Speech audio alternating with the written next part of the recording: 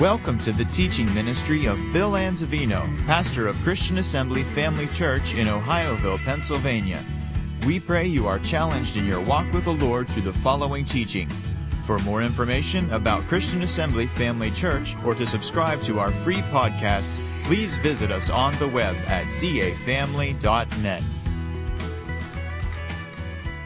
This morning I want to share with you and talk to you about walking in truth by faith. Walking in truth by faith. Our opening text is 3 John verses 3 and 4. There's only one chapter. Let's read the text this morning. For I rejoice greatly when the brethren came and testified of the truth that is in thee. Notice the truth that is in thee. Even as thou walkest, notice, walkest in the truth. I have no greater joy than to hear that my children walk in, notice, what is true. Walk in the truth. So it's so important for us to recognize and understand and know the need that we have to walk in truth. And I really want to emphasize that here this morning, and you're going to see why. It's a very important reason. But first of all, let me ask you a few questions, if you don't mind. Is that okay? And if you answer correctly, you'll get an A. All right? Did Jesus come? He did, didn't he? We should never celebrate that as just a religious activity or event. You realize the second person of deity left the glory world behind and robed himself in human flesh to come to this earth for you and for me? Think about that. Wrap your brain around that. Number two, did he come and accomplish the thing that he set out to accomplish? Did he? Well, that's true because he said himself, Father, I have finished the work that you gave me to do. Now glorify me with the glory that I had with you from the very beginning before I left to come down here to the earth. Number three, did he destroy the devil himself? Did he defeat him? Well, Hebrews 2:14 tells us he became part of flesh and blood like we are. Why? So that through death he might destroy him that had the power of death, the devil. Did he destroy the devil? Okay, well then, next one. Did he overcome death, hell, and the grave? Well, we just celebrated Easter, which is resurrection morning, resurrection day, and that means that death, hell, and the grave couldn't hold him down. None of them. He rose up victorious over all, and he's the victorious Lord of all. Right now, another question. Is he seated at the right hand of the majesty on high, where he is now functioning in his present-day ministry as high priest, mediator, advocate, intercessor, and surety of the new and everlasting covenant? Does he stand behind every word of the new covenant and guarantee that he will see to it that it is made good on your behalf if you act in faith on what he has spoken in his word and said? Is that all true? Well, has he made salvation available to all mankind? Can anyone whosoever come and accept Jesus as Savior and Lord of their lives and be saved, be born again, washed in the blood of the Lamb? So far you got A's. Next. Did he come just to save us, meet our needs, and take us to heaven? You people are well taught. Well taught. No, not just to save us, meet our needs, and take us to heaven. He came to save us and make us his temple, to make us his dwelling place, to live inside of you, to live inside of me. And he came, praise God, as I said earlier, to live in people like us. What value does he see in us? Sometimes you have to admit you don't like living for yourself, who you are. You might not want to live in you. People say that all the time. But you know what? He saw some value and worth in you. And he made a decision, I want to live in that person. I hear it all the time. I don't like who I am. Well, you know what? God likes you so much. He loves you so much. He values you so much that he made a decision to pack up his bags and live inside of you. You're his temple. You're his dwelling place here upon this earth. You're special. You're important. He also came to fill you with his love, to fill you with his power, to fill you with his spirit, to fill you up and transform your life, to turn you into vessels used for his honor and glory here upon this earth. And that's a mouthful right there. He wants to love people through you. He wants to deliver people through you with His power. He wants His Spirit to manifest Himself in you and through you to accomplish His purposes in the earth like He did through Jesus our Lord. He also came to make you an ambassador, a representative of the highest order, serving Him on this planet, carrying out the purpose of His will everywhere you go. Think about that. Jesus says, I've got to be about my Father's business. You know, we should have the same mindset that Jesus had. We got to be about our Father's business. I know we're busy. We got busy lives. But you know what? If we exclude being about our Father's business, then we're really not doing the right work. Because every single one of us has a ministry of reconciliation as ambassadors for Christ to let people know that God loves them. It's the goodness of God that leads to repentance. It is not guilt and condemnation that we heap upon people because they're not walking right with God, they're not serving God right. It's the goodness of God that leads people to repentance, and they got to see God in you. You know, you're supposed to be, and I'm supposed to be His living epistle, read and known of all men. In other words, they don't hear what you say, they see what you do and how you act, and they see Christ in you, the light shining through your eyes, because your choices, your decisions, the way you live like your life, the way you conduct yourself is like a magnet, and it just draws them.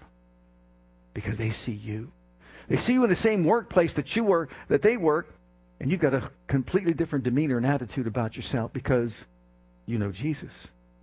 You don't just know of Him. You are walking in truth. So also, Jesus came, listen, full of grace and truth. Why? To testify to the truth. To witness to the truth. Why? So that you and I can walk in truth. Now remember, when we say the word walk, we're now taking it beyond knowing. To walk is to take a path, a course of action. You may have a walking path wherever you walk. In your neighborhood, you may walk. My wife walks the dogs all the time. So she walks this particular path. But guess what? She can't just be standing there like this. What are you doing, honey? I'm being stationary with the dogs. No, walk the dogs. What does that mean? You live it out. A course of action. This is the course. This is how you live your life. Why is this important? Let me show you something. In John's Gospel 18, verses 37, 38. This is Jesus speaking to Pilate. Pilate speaking to Jesus. New Living Translation. Listen to what it says. Pilate said, "So you are a king." Jesus responded, "You say I'm a king.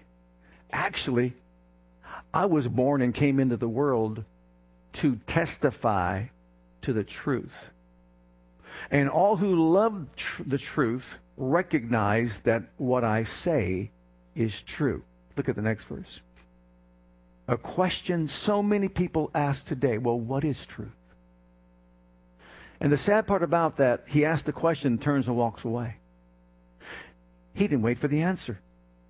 What is truth? Pilate asked.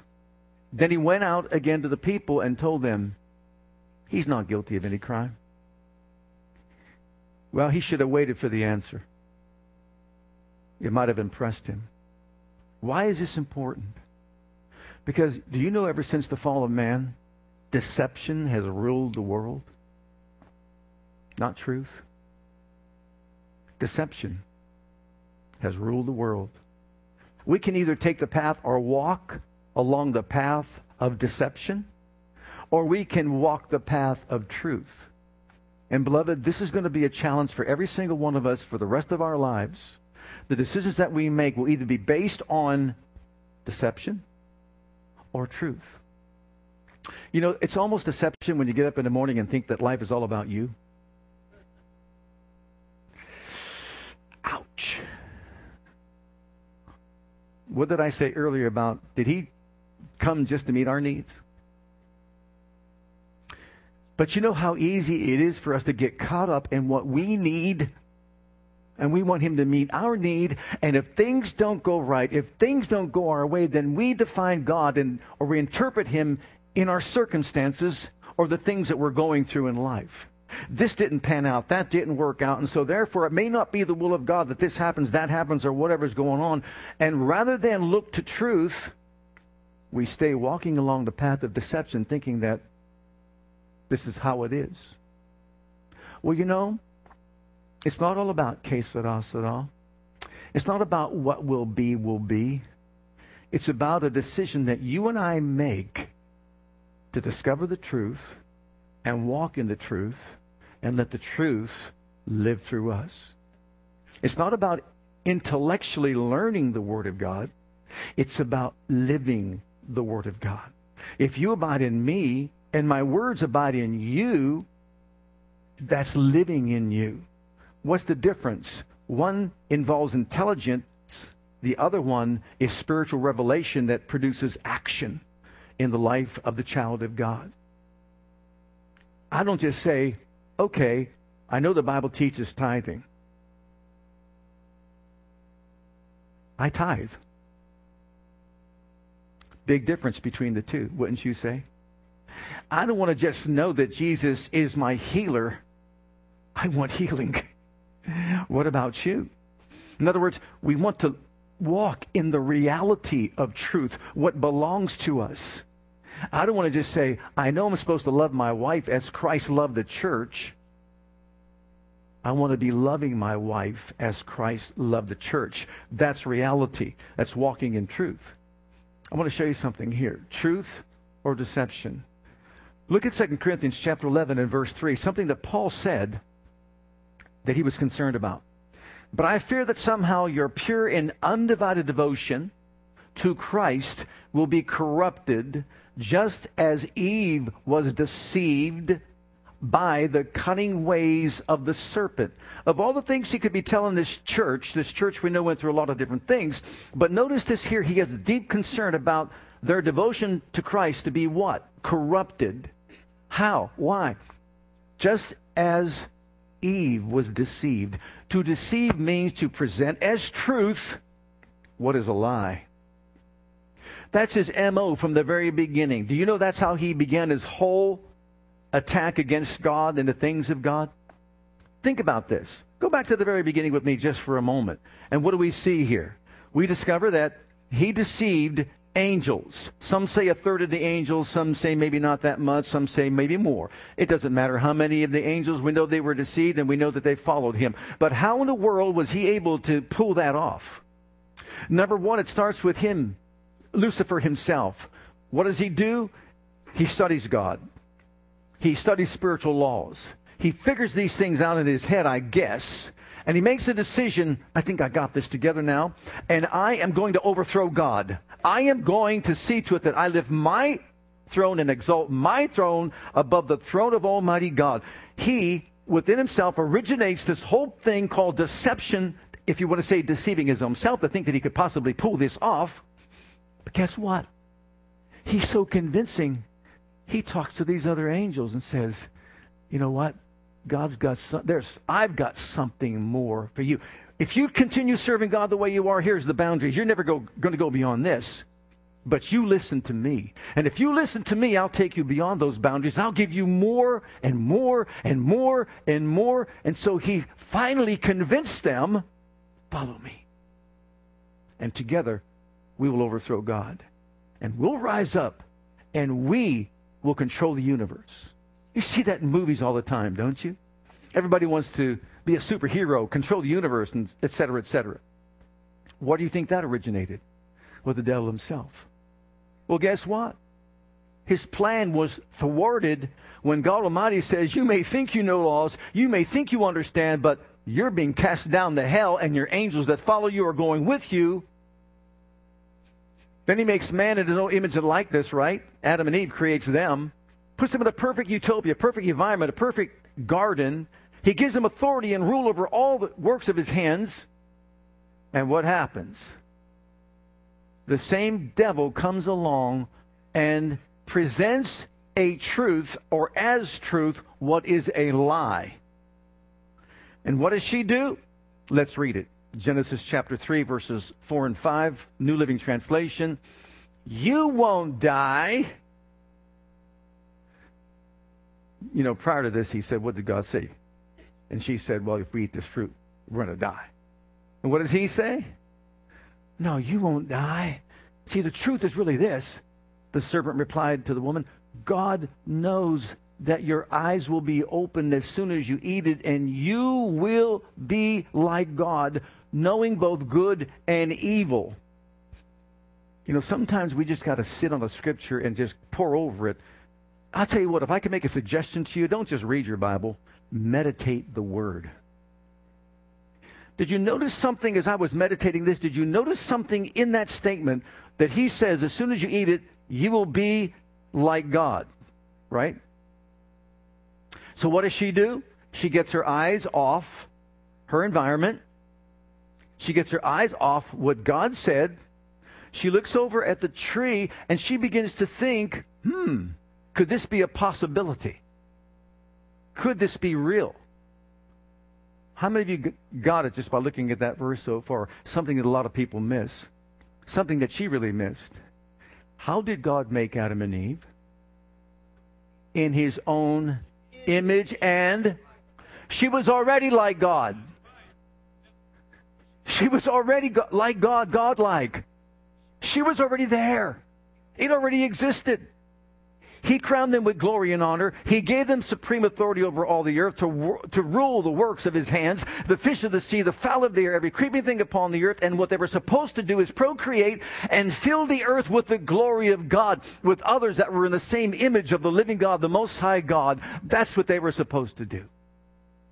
And he says something that's not true, but he presents it as truth, which is really a lie, to get her to think wrong.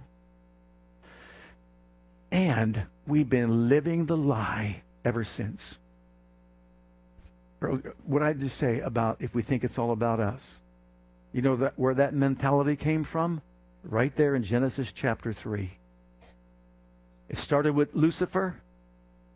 He put it inside of Adam and Eve. Adam he wasn't deceived. He just followed her. Can you see that? Well, guess what Eve did? She put off from herself the image of God. And she put on the image of the devil, of Satan himself. She stripped herself of the likeness of God, and she clothed herself with the likeness of the devil. You don't believe me? It got so bad that she reflected the image of the enemy. There had to be a flood. Because the heart of man was so wicked that God said, there's only one thing left to do. See, man was supposed to reflect the image of God in the earth, not the image of the enemy of God. So when we talk about self-centeredness and selfishness and being self-willed and self-sufficient and all the self things, that's exactly what happened in the fall. Man's focus is now not on what God created him to be, to fulfill his purpose, his destiny, his path that he had for their lives. Now they become as the devil was. It's all about me. It's all about me. It's all about me. You know why marriage is difficult in our society today? Because these two that are married have not stood before the throne of God and said, fill me with your love, with your power, with your spirit, so I can be changed to reflect your image, so I can be the best wife to my husband that he deserves that I be. And the husband hasn't said, come in to my heart, my life, change me from the inside out, teach me your ways, your truth. I submit myself to your will, and fill me with your power, fill me with your love, fill me with your mercy, fill me with your grace, and give me the insight and understanding that I need so I can be the best husband that she deserves to have. That counseling session won't cost you a penny. It's free. I'll tell you what, right now, people don't really need deliverance. They need truth. They don't need counseling. They need truth. And that is the truth. And when I start living for my reason, the way I'm supposed to live, the way my created purpose is, that'll be the cry of my heart. When I get up in the morning, it won't be, oh, help me. I need this. I need that. No. Make me the shining light Open up my eyes. Help me to see people through your eyes of love so I can reach out to them and lead them to your saving grace or be a blessing anywhere and everywhere I go. May my hands be empowered by your Spirit so that wherever I go, I can lay them on somebody and set them free, deliver them. You know, healing doesn't come from without. Healing flows from within. I got the life of God in me. You've got the life of God in you. You've got the nature of God in you. It's not about self. It's about giving ourselves. What's the Christian life all about? If a man will follow me, Jesus said, come after me, deny. First thing is what? Deny self. Take up your cross and follow my example. In other words, deny yourself the right to live independent of God. It's exactly what Lucifer did. That's exactly what Adam and Eve did. Deny yourself that right to live independent of God. Take up your cross means submit your will to the will and purpose of God, your creative purpose to be the person that God wants you to be. And follow me means look at his model and have a desire to walk in the same truth, the way he walked when he was here upon the earth. Praise God. Amen? Praise God. It's not all about just us. Look in the book of John, John's Gospel, chapter 8 and verse 44. Notice what Jesus said about the devil. And let me just say this too, is before we read that. You realize that he's not just a liar. He's the lie. He's not just a deceiver. A deceiver is who he is. It's his name. He's the deceiver. Okay. You, he's speaking to the Pharisees and the scribes, are of your father, the devil, and the lust of your father you will do. He was a murderer from the beginning. He abode not in the what? Truth. Because there is no truth in him. When he speaks a lie, he speaketh of his own, for he is a liar and the father. You know what the father is? The originator. The source. The beginning. He's the originator of it. He is a liar. He is a deceiver. He uses lies, deceit, to do what? Control people's lives. Look at the book of Revelation, and we'll find out it's in the beginning, it's here now, and it will be in the end. Look at this. And the great dragon was cast out, that old serpent called the devil, and Satan, which, what's his job? Deceiveth the whole world. You know, we've been living in a lie. We've been living in deception. Ever since birth, we were born into the world of deception. How many of you had to train up your 2-year-old to take back what belongs to them? Anyone? Wasn't it just built into them? Why do you think that is? How many of you had to train your child to brush their teeth? Everyone.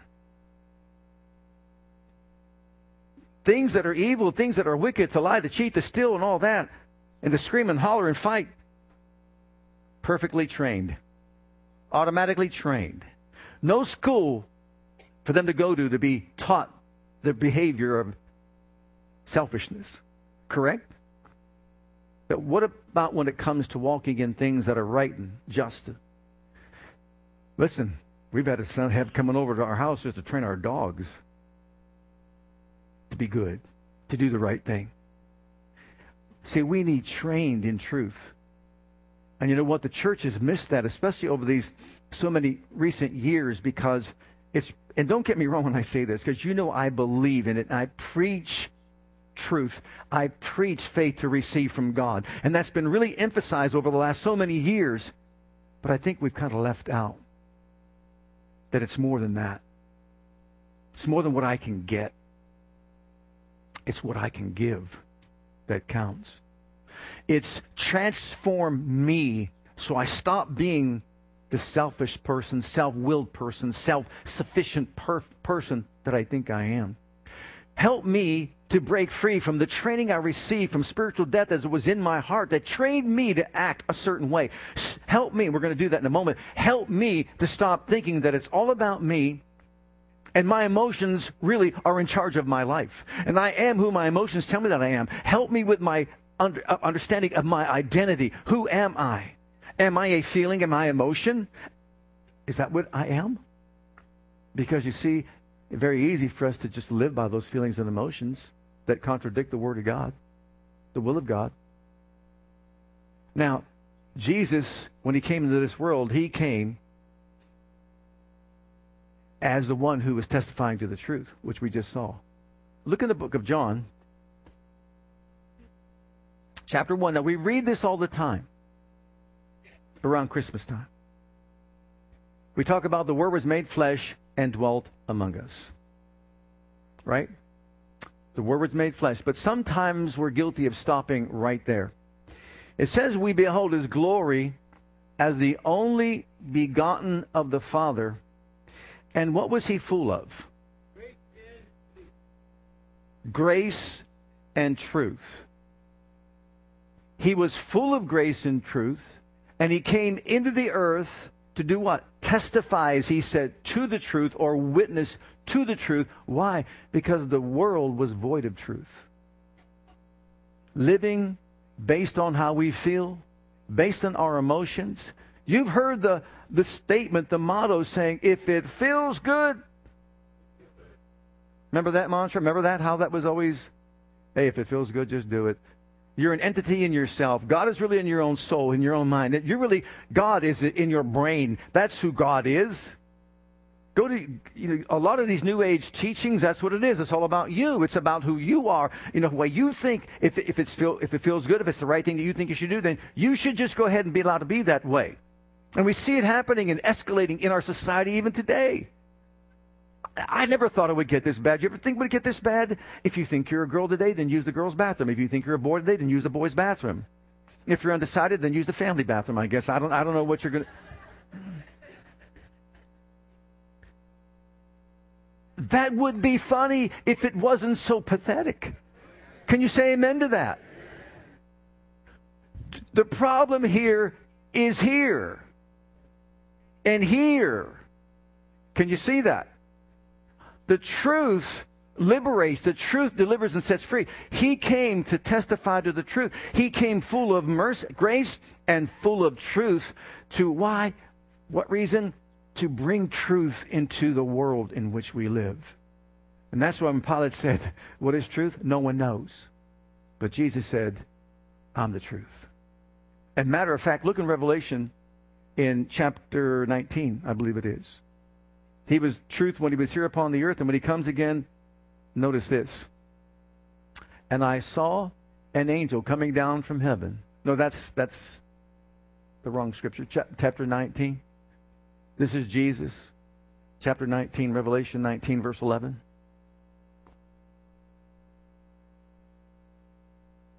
Satan is the liar. Satan is the deceiver.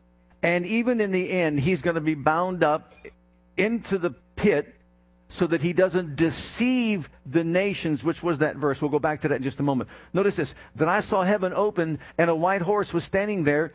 Its rider was named, what's his name? Faithful and true. For he judges fairly and wages a righteous war. So when Jesus comes again, He's coming as faithful and true.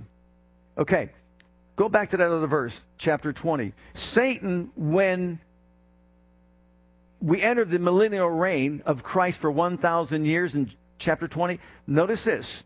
I saw an angel come down from heaven having the key of the bottomless pit and a great chain in his hand. And he laid hold on the dragon, that old serpent, which is the devil, and Satan, and bound him 1,000 years and cast him to the bottomless pit and shut him up and set a seal upon him.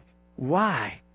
Here's the reason. See, we get excited about that first part, don't we? Man, he's got his day coming. He's going to be bound for 1,000 years. Why? That he should deceive the nations no more till the 1,000 years should be fulfilled. Can you imagine the world without deception? And after that, he must be loosed a little season. But just listen to what that's saying. From the very beginning, he started in deception.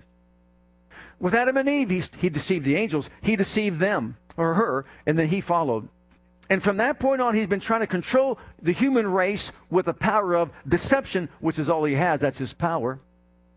And it will continue on until he's bound up for 1,000 years in the bottomless pit. And for 1,000 years, he will not be allowed to deceive anyone anymore. Can you imagine living in a society that's deception-free for 1,000 years?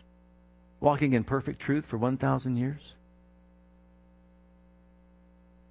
And I'll be honest with you, if we think that we're not deceived at all, we're deceived. You realize that? We don't know it all, do we? But my point was, when Jesus comes again, he's coming. His name is true. His name, that's who you are. When you see him, it's truth. Didn't he say, I am the truth? John 17:17, what did he say? Sanctify them by thy truth. Thy word is truth. Can you imagine if Pilate just would have waited one more moment? Jesus would have told him when he asked them the question, what is truth? I am truth. My word is the truth. I'm the truth made flesh. You're looking at the truth. Can you imagine that? Which is why he said to follow him. And all these people today, and I'm sorry to say it, but in our society, it's a sad scenario and sad situation. Even in our government, they don't want to live by truth. People don't want to live by truth. Lies, deception, and all that to get whatever they want to get, and so on. It's a corrupt society. And when you present the truth, guess what? People don't like it. They don't want to hear it. Now, I'm going to go a little bit further.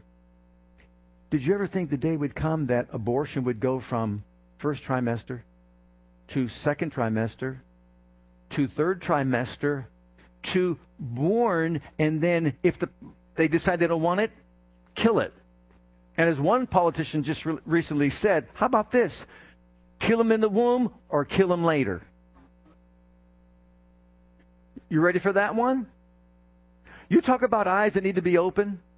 Kill them in the womb. If we don't kill them in the womb, we just have to kill them later.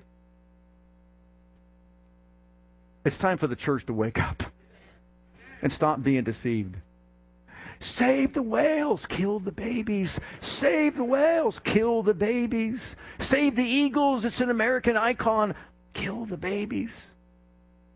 You think God's going to wink at that? God's going to turn his face away from that? Are you kidding me? It's time to wake up, church. It's time to wake up and stop being deceived and realize what we're going through. Realize what we're facing. Truth is at war with deception. Okay, a few scriptures here I want to throw out about truth. Look at 1 Timothy chapter 2. One of my favorite scriptures. Have I told you how many favorite scriptures I have? Have I told you yet how many favorite scriptures I have? Everyone's my favorite. Okay. Who will have all men to be saved and get all their needs met, and one day move on to glory with me. Who will have all men to be saved. Everybody say, and. Once you get saved, that's the very beginning of it all. When you get saved, it's time to and come to the knowledge of the truth. God gave us this book, his word. Why? To communicate what is true and what is false. He who created us has the right to govern us. Can you say amen to that? Do we believe that even a little bit? He's the creator, we're the created. People that worship the creation rather than the creator, and they think that it's okay. They think that the earth came into being by itself. Some big old bang theory just took place, and all of a sudden everything's from chaos is in perfect order. This book gives us a revelation of who we are, where we came from, and where we are going. It's all right here. He gave us this truth so that we could live our lives and conduct our ways, our walks by the truth. Let me tell you about a lie. I said this on Wednesday night when I was teaching this. I grew up in a lie in church. A couple lies. Probably more than one lie. But where I grew up in church, it was fear-based.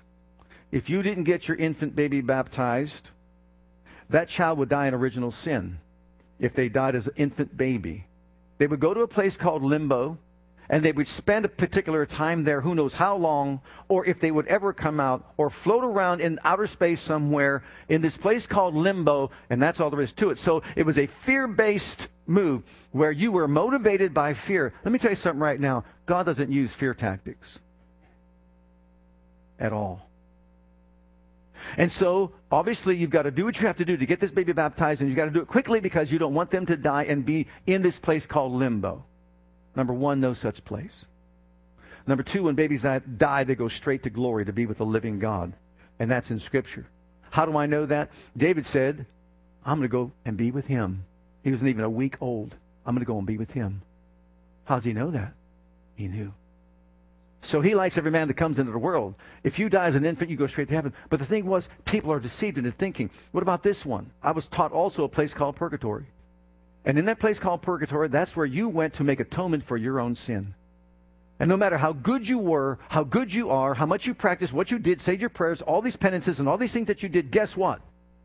When you die, there's a certainty you'll go to this place of suffering where you will pay for your sins, the atonement for your sins, until finally you're purged and cleansed, and then you could move to heaven. And we were told, I was taught, I'm only giving you truth, I was taught that there were books and there were things you had to pray out, and there were candles to light, there were masses to pray, and you paid for all these things, you paid for them, but here's the thing is, we were so duped.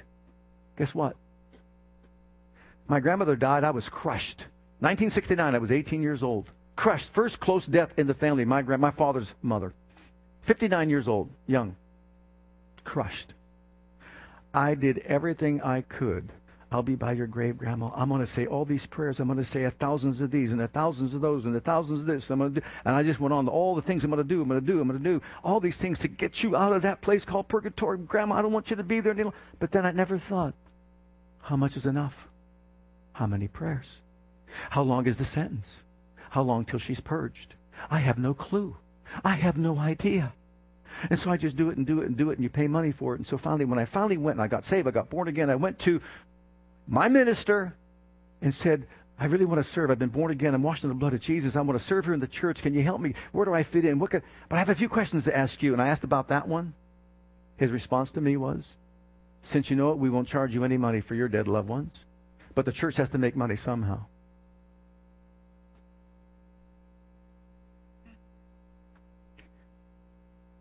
When I asked the other one, like, call no man father upon the earth, how come we do it when we're not? Jesus said don't do it. He said you can't believe what's in that book. He said church doctrine is above that. You follow church doctrine, not the Bible. You want to know why I made my exit? Because Jesus is the truth. He's the way.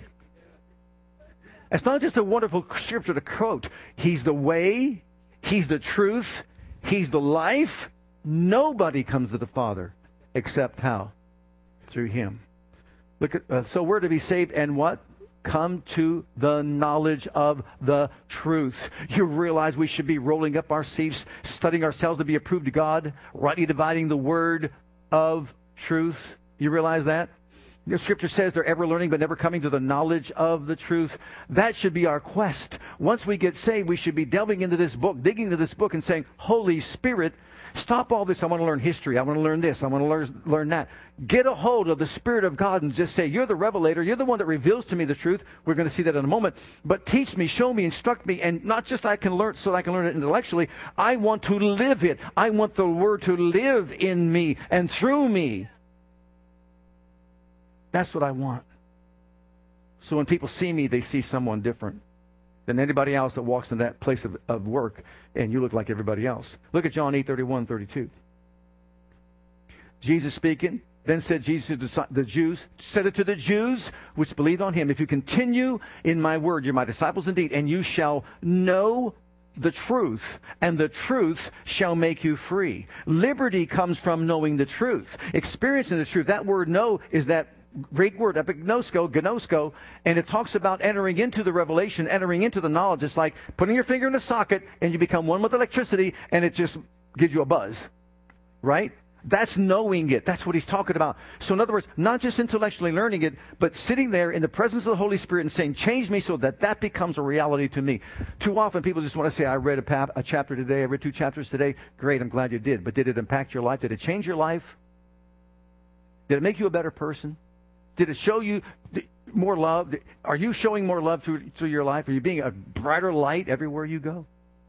How you're living your life? That is what he's talking about. Changing us, transforming us from glory to glory, even by the Spirit of God. So we got to stay in the Word. To know, if we're going to be free from deception, we have to know the truth, right? Look at the next verse. Here in John's Gospel, chapter 16, verse 13, I just quoted it. Howbeit, when he, the Spirit of truth. Who's the Holy Spirit called? You still out there, or have you gone home? What's the Holy Spirit called? Spirit of truth. What's his duty? He will guide you into all truth. You know what? We need a travel guide. When it comes to truth and understanding truth, we need a travel guide. We need the Holy Spirit to give us the guidance that we need to understand what the truth is. For he shall not speak of himself, but whatsoever he shall hear, that shall he speak, and will show you things to come. Now, let's roll up our sleeves. Are you ready for it?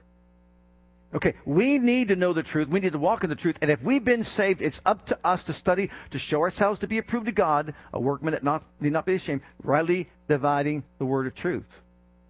We need to understand it. Now, here's the problem. In the book of Galatians, chapter 5, verse 16, here it is. We're probably going to stay on this for a little while. Is that okay? This subject for a little while? You ready for this one? This I say then. Walk in the Spirit, and you shall not fulfill the lust of the flesh. For the flesh lusts against the Spirit, and the Spirit against the flesh. And these are contrary the one to the other, so that you cannot do the things that you would. Can I lay it out for us? Man's a tripart being, spirit, soul, and body. I talked about this Wednesday night. Say it with me. I'm a spirit. I have a soul. I live in a body. Okay, spirit and soul cannot be divided, okay? Can't be separated, I should say. We could divide them for just distinction, to distinguish between the two, but the spirit and soul cannot be divided. So they're right here. The flesh is over here, the body. The moment you get saved, before you got saved, you didn't have much conviction about anything. Lying, cheating, stealing, as long as you didn't caught. I mean, right? Because the flesh, spirit, soul, and body, spirit, soul, and flesh, all lined up with whatever we encountered in life. We had no rules, no guidelines, and et cetera, et cetera. But all of a sudden, when you got born again, your spirit and soul detached themselves from your physical body and called for war. Your flesh, my flesh, called for all-out war against spirit and soul. The flesh wars against the spirit wars against the flesh, so that we can't do the things we ought to do. And what happens is this. We've got the one in the middle, the soul of man, mind, will, emotions, and intellect, right here connected to the spirit and soul. Now, the spirit and soul can't be separated. The flesh, it can be separated from the flesh. And when you die, that's proven to be true. The flesh stays here. Spirit and soul go to heaven, be with the Lord, right? Or the other place. That's it. One or two places. But the flesh goes back to the dust of the earth. So the spirit and soul can exist without the body. Okay, no time to teach on that. But here's the point.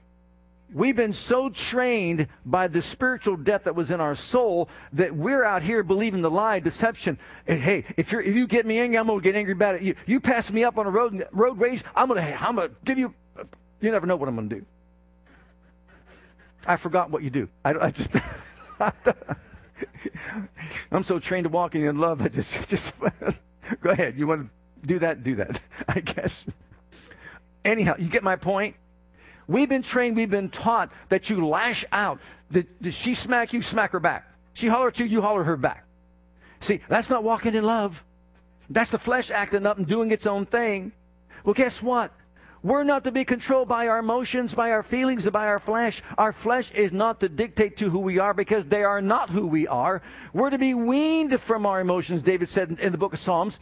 As a child is weaned from his emotion, from the mother, I'm to be weaned from my emotions. But here's the problem. We have allowed the devil to make us think that our feelings and emotions are who we are. They define us. That's me. He rules the life by guilt and condemnation and shame in doing so. But over here, this new man, even though you're a baby, In Christ, you're a newborn baby. Desire the milk of the Word that you may grow thereby. Here's what's happening. Your spirit man is growing by the milk of the Word. The milk of the Word. You get to the meat of the Word. You get stronger in the Word. And this flesh over here that used to tell you who you are, sit down and be quiet. You rise up above it and say, get beneath me.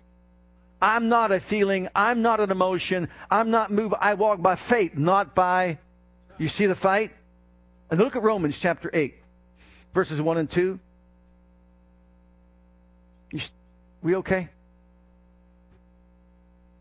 There is therefore no condemnation to them which are in Christ Jesus, who walk not after the flesh. Our walk is not to be after the flesh, but after who you are in spirit. That's your recreated spirit. For the law of the Spirit of life in Christ Jesus has made me free from the law of sin and death. We've got two laws at work if you're born again. The law of the Spirit of life is in your spirit over here. The law of sin and death is in your flesh over here. And guess what they're both vying for? The soul that's in the middle. Remember the Bible says, trust the Lord with all your heart. Lean not unto your own understanding. In all your ways acknowledge Him, He'll direct your path. That's the warfare. Over here, my feeling says, I'm sad. I'm a victim. And all of a sudden, we feel like as though we're going to be a victim. We're sad. We got to be sad. We got this cloud of emotions over top of us, and they're going to rule our lives, dictate our lives. Someone says something bad about you, like, your hair's all messed up, looks kind of ugly today.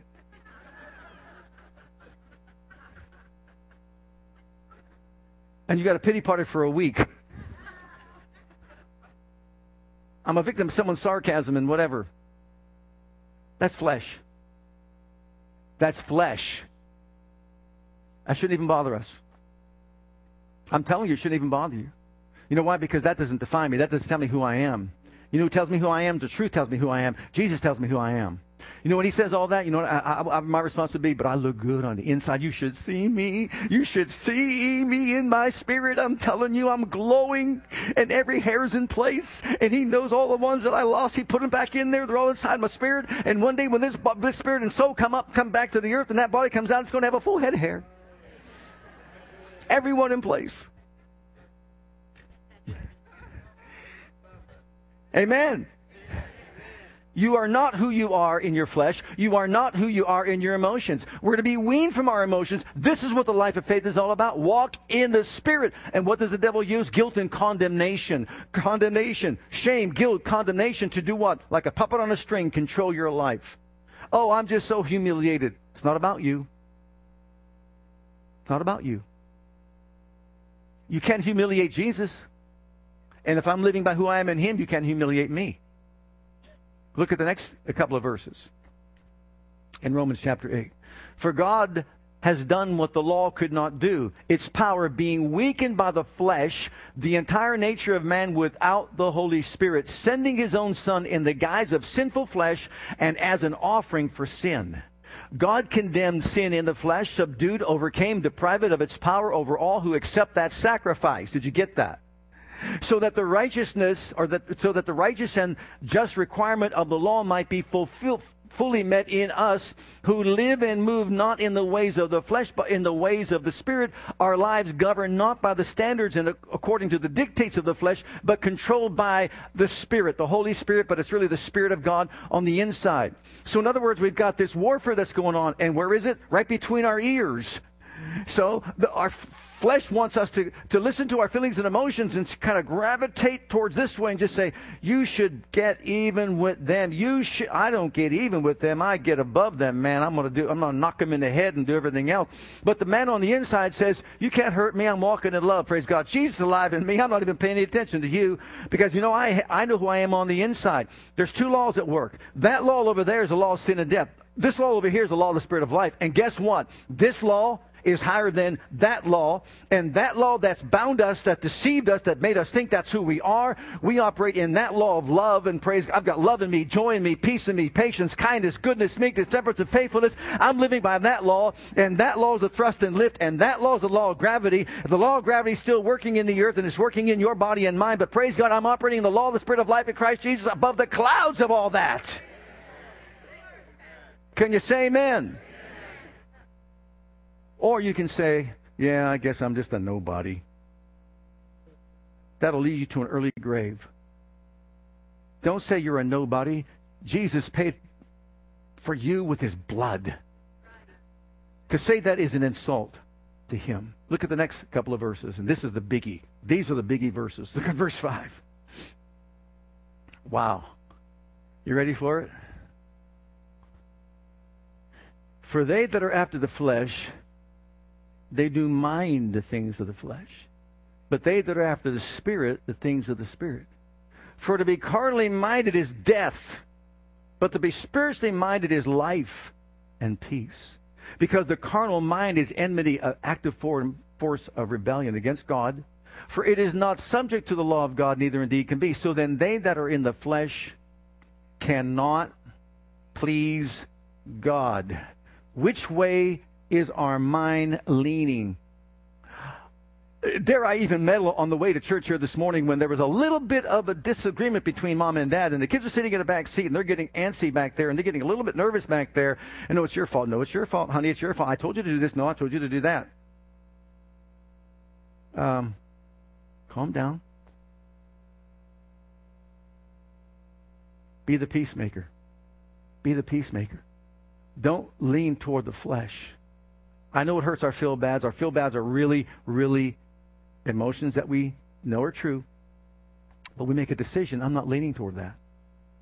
I'm just going to, you know what? It's a whole lot. The simplicity of the gospel is this. It's a whole lot easier just to live by who you are in Christ. It's that simple. Look at the next verse. 2 Corinthians chapter 10, because this is where the true battle comes in to play. This is our true spiritual warfare. I shared on Wednesday night, there was a group of people at one time, they thought spiritual warfare was truly spiritual warfare. They actually did this. They rented planes. They went up in the air in the heavenlies. They flew their planes way up there. And then when they got up there, they actually had army fatigues on. They dressed themselves in army fatigues. They were the prayer warriors. They were going to go up there. They're going to pray down strongholds. Spiritual strongholds is what they were going to do. And they thought the higher they get up there, the more effective that they were going to be. You could read the books on it. It's true. And there's always gullible believers that they'll fall for it, hook, line, and sinker. And you know what? The devil loves it. He says, come on, keep on doing it. Keep on having at it. Here's the true spiritual warfare right here. For though we walk in the what? Flesh. We do not war after the flesh. For the weapons of our warfare are not carnal, but mighty through God to the pulling down of strongholds. Okay, what are those strongholds? Casting down imaginations. There are no imaginations up there, but there are many right here. And every high thing that exalts itself against the what? Knowledge of God. You shall know the truth, and the truth shall make you free. And bring into captivity every what? Thought unto the obedience of Christ. That is the spiritual warfare that we're all engaged in. The enemy's trying to tell you, God's not going to meet your need. Go back to the garden. All their needs were met.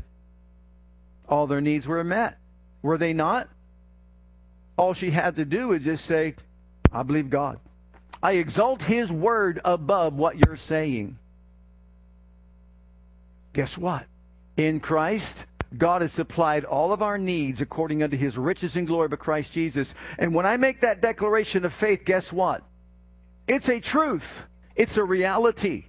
I've got to walk in it by saying, I agree with it. Agree with God. Conform yourself to His will, and great good will come to you, we are told in Scripture. Get to know Him.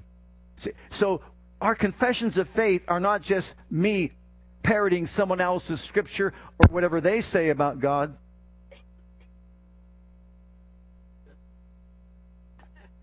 I got a short. Does that help?